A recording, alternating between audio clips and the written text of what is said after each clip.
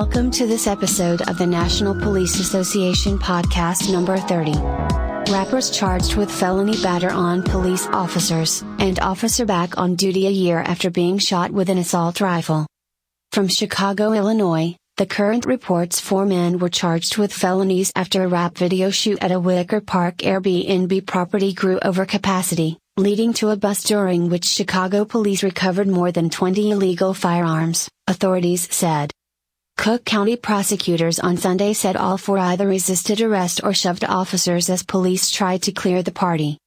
3 of the suspects, James Holmes, 25, Martrell Williams, 22, and Alexander Rayland, 41, were each charged with felony aggravated battery to a police officer, and Lamont Clay, 27, was charged with felony resisting/obstructing an officer.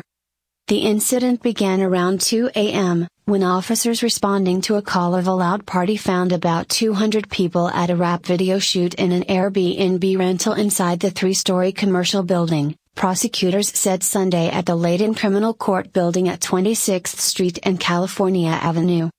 Seeing that the unit was over capacity, violating city ordinance, police began dispersing the crowd, Assistant State's Attorney Meredith Rudolphi told the court.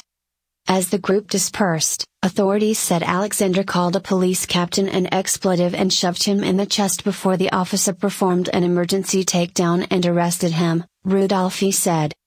Holmes also made a derogatory statement to an officer before shoving that officer into a second officer, authorities said. He continued to struggle with officers until a taser was used on him and he was taken into custody, Rudolphi said. Authorities said Williams was leaving the party when he pushed the arm of a female officer carrying a rifle before lowering his shoulder into a second officer. After being arrested, he told police he didn't remember confronting the officers, adding that it wouldn't have happened if he wasn't so drunk, Rudolphi said.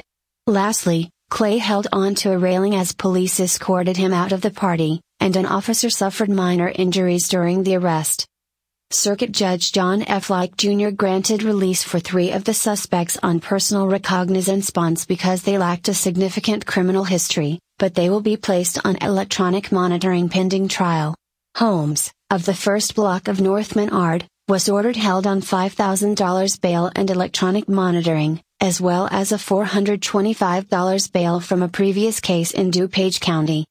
Following the breakup of the party, Chicago police posted 2 photos on social media displaying 25 handguns, 2 semi-automatic rifles and numerous gun magazines seized at the party.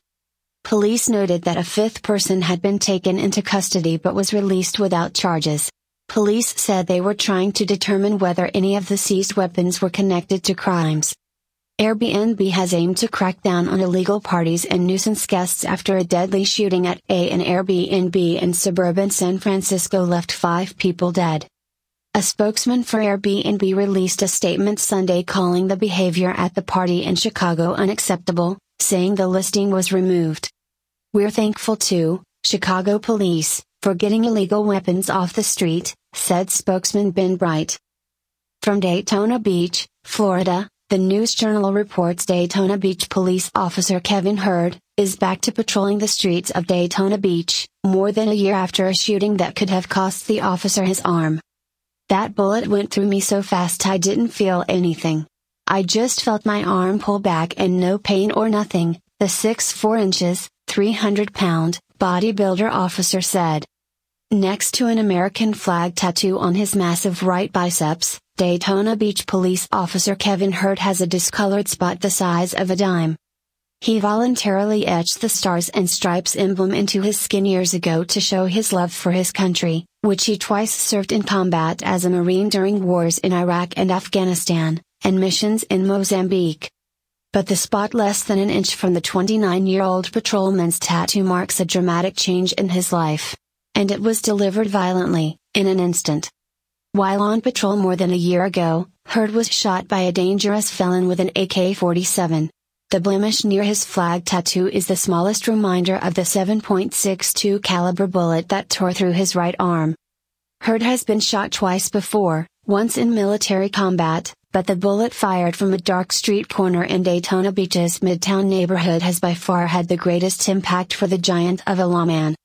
It severed my nerve, and I never had a nerve injury before, so I didn't have the use of my right hand for like 7 months or 8 months, Heard said.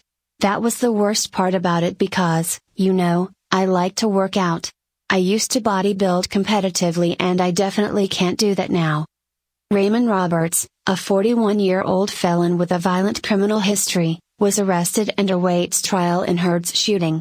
He's held without bail in Volusia County's jail. Court records show prosecutors have charged Roberts with 3 counts of attempted first-degree murder on a law enforcement officer and possession of a firearm by a convicted felon. Aggravated battery on a law enforcement officer with a firearm and other charges are still being reviewed. Lieutenant Jeremy Nicolo, the shift commander on duty the night Heard was shot, and Officer Macon McDowell were also in the line of fire but escaped injury. Early in his recovery, the officer, a 6'4", 300-pound bodybuilder who bench-pressed hundreds of pounds and won amateur heavyweight bodybuilding contests, couldn't lift a fork. Just eating was even hard, Heard said. After 13 months of intense physical therapy to strengthen his right arm, Heard returned to work on December 23, patrolling the same streets where he was shot. Heard, in a recent off-duty interview with the News Journal at police headquarters, recounted the shooting at the corner of Martin Luther King Jr. Boulevard and South Street. That's where police said Roberts was waving the assault rifle at 11 p.m. Roberts claims he found the AK-47 under a house. He was threatening to shoot civilians. As I approached him trying to make contact with him, the incident began, Heard recalled. He shot at me. I caught around and that's about the gist of it. There is nothing heroic about stopping the bullet, the officer said, emphasizing that he was just doing his job dealing with a bad guy doing bad stuff in the streets. It's just the nature of the beast, Heard said. But Nicolo said, taking the type of gun into account, Heard's is a rare story of survival. The caliber of round from an AK-47 does a lot of damage. Not many people get hit by a round like that and live to tell it, Nicolo said. He is lucky to be alive. Heard said he knew he had been shot when he saw the muzzle flash from the rifle light up the darkness. The tiny mark on Heard's biceps belies the 8-inch scar left on the back of his 21-inch arm, where the bullet severed a nerve. It took more than 30 stitches and a steel rod to repair the damage, Heard said. On the night of the shooting, Heard said he didn't feel any pain. That thing went through me so fast I didn't feel anything. I just felt my arm pull back and no pain or nothing, the officer said. The AK-47, you expect that, to get shot with that, overseas but not in Daytona Beach. With the seriousness of the wound immediately clear, Heard said it didn't stop him. As he went down behind a car, Heard tried to fire back at Roberts. I tried to re-engage with that arm, Heard said. I looked at it, arm, and I was like, that's pretty messed up. Being ambidextrous, Heard grabbed his department-issued handgun with his left hand and fired at the suspect, but Roberts ran. He was later caught by a Volusia County deputy. Heard underwent multiple surgeries to save his arm. He's back on patrol, but had to make a key adjustment. Heard shifted his firearm to the left side of his duty belt so he can draw with his fully functional arm and hand. Career inspirations. The gun battle that left him scarred for life also inspired his desire to be a better police officer, a profession he knew he wanted at the age of 10. As a child, Heard was removed from his mother's care and placed into foster care, an event he does not like to talk about. But during the traumatic experience, a Pennsylvania police officer, who was a foster parent, helped him adjust to his new life. It's kind of a tender subject there, but to make the story short, I was adopted, and it was actually a police officer that helped me, after he was removed from his home in Reading, Pennsylvania. A police officer took me and got me dressed and got me ready and everything, Heard said. The officer who helped Heard requested to remain anonymous. I thought it was pretty nice that he took the time to do all that, Heard said of the officer. It was outside of his scope of duties and pretty much took me with him, and I hung out with him for a while before I went into foster care. It was pretty cool of him. After high school, Hurd wanted to join the police department but did not meet the age requirement of 21, so he thought college was his next move. He started taking criminal justice classes at Temple University to prepare for a life in law enforcement. But the yearning to be in uniform nagged him more than he cared for his studies. Following advice of police he knew, he joined the military. I know I wanted to be in the infantry, and after doing some research, I decided, why not go for the hardest branch, the Marine Corps, Hurd said, chuckling. As a U.S. Marine, Hurd was shot in the back of the leg during combat. After 8 years in the Marine Corps, Hurd moved to Central Florida, where worked as an armed guard for a private company in Orlando. During one of his duties in the Pine Hills area, Hurd was shot in the left arm, a flesh wound, he said. He also worked in fugitive extraditions for a private company, U.S. Corrections, where he drove inmates to whatever jail that had warrants for them. He drove as far away as New York and California. While working for these companies, Hurd started his security business, Global Security, which he still manages, but the desire to be a policeman never left him.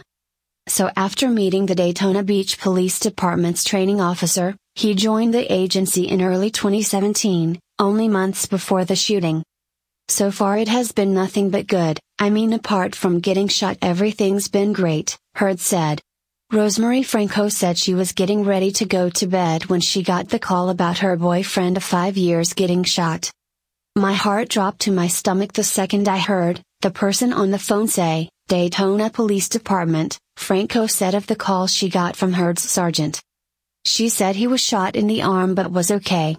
My mind was racing. I remember I was very upset, and said if he was, really, okay he would be speaking to me. Franco said she was scared and feared the worst. The 30-minute drive to Halifax Health Medical Center felt like the longest drive in my life, Franco said. When I saw him I yelled at him, then started crying and kissed him. I was just happy at that point he was stable and talking.